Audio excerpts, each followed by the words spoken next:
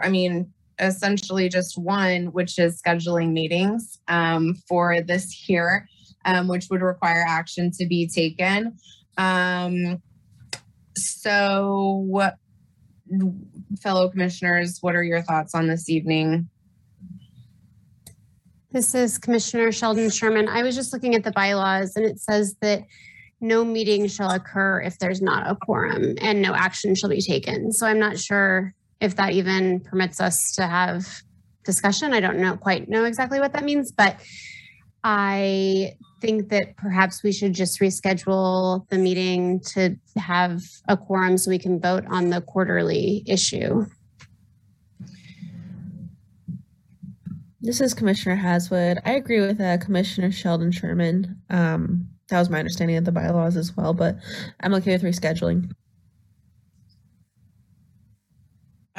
This is Commissioner Barnett. So, Dr. Mohammed, could you send out an email inquiry to the group to try to reschedule this sometime before the end of March, which would put us, which would satisfy the first quarter meeting requirement, and then we can set the rest of the other 3 meetings for the rest of the year.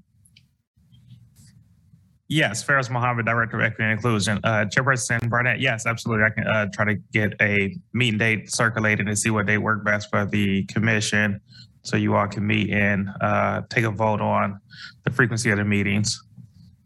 Okay. With that, then I suppose we will log off and receive the dates and be done for this evening. Thank you.